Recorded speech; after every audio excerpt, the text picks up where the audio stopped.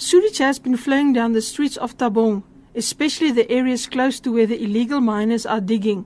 Illegal miners are blocking the manholes with sandbags so that they can redirect sewage water to their operations in order to process gold dust. Despite causing blockages, the Zama Zamas are also accused of vandalizing major water pipes. Nkosinjani Speelman, mayor of Matjhabeng, elaborates. Sometimes they tighten our security, take their cell phones. It's very bad. Sometimes they exchange fire to fire. They were fighting one station, exchanging fire to fire. It's not good. They are killing each other. Remember, they are residents from the Lesotho.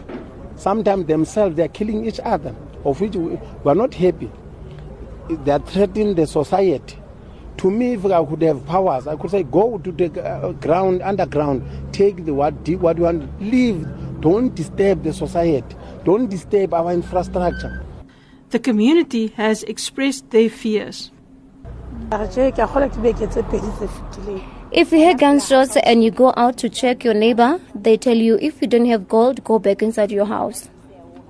When they get inside your house, they ask, where is your husband? They want gold, and if you say you don't have it, they beat you up. 2 weeks back, we heard gunshots and a man was killed inside his own house. The municipality has requested intervention from the provincial government and the National Police Ministry in dealing with the situation. I am Maryna van Wyk in Welkom.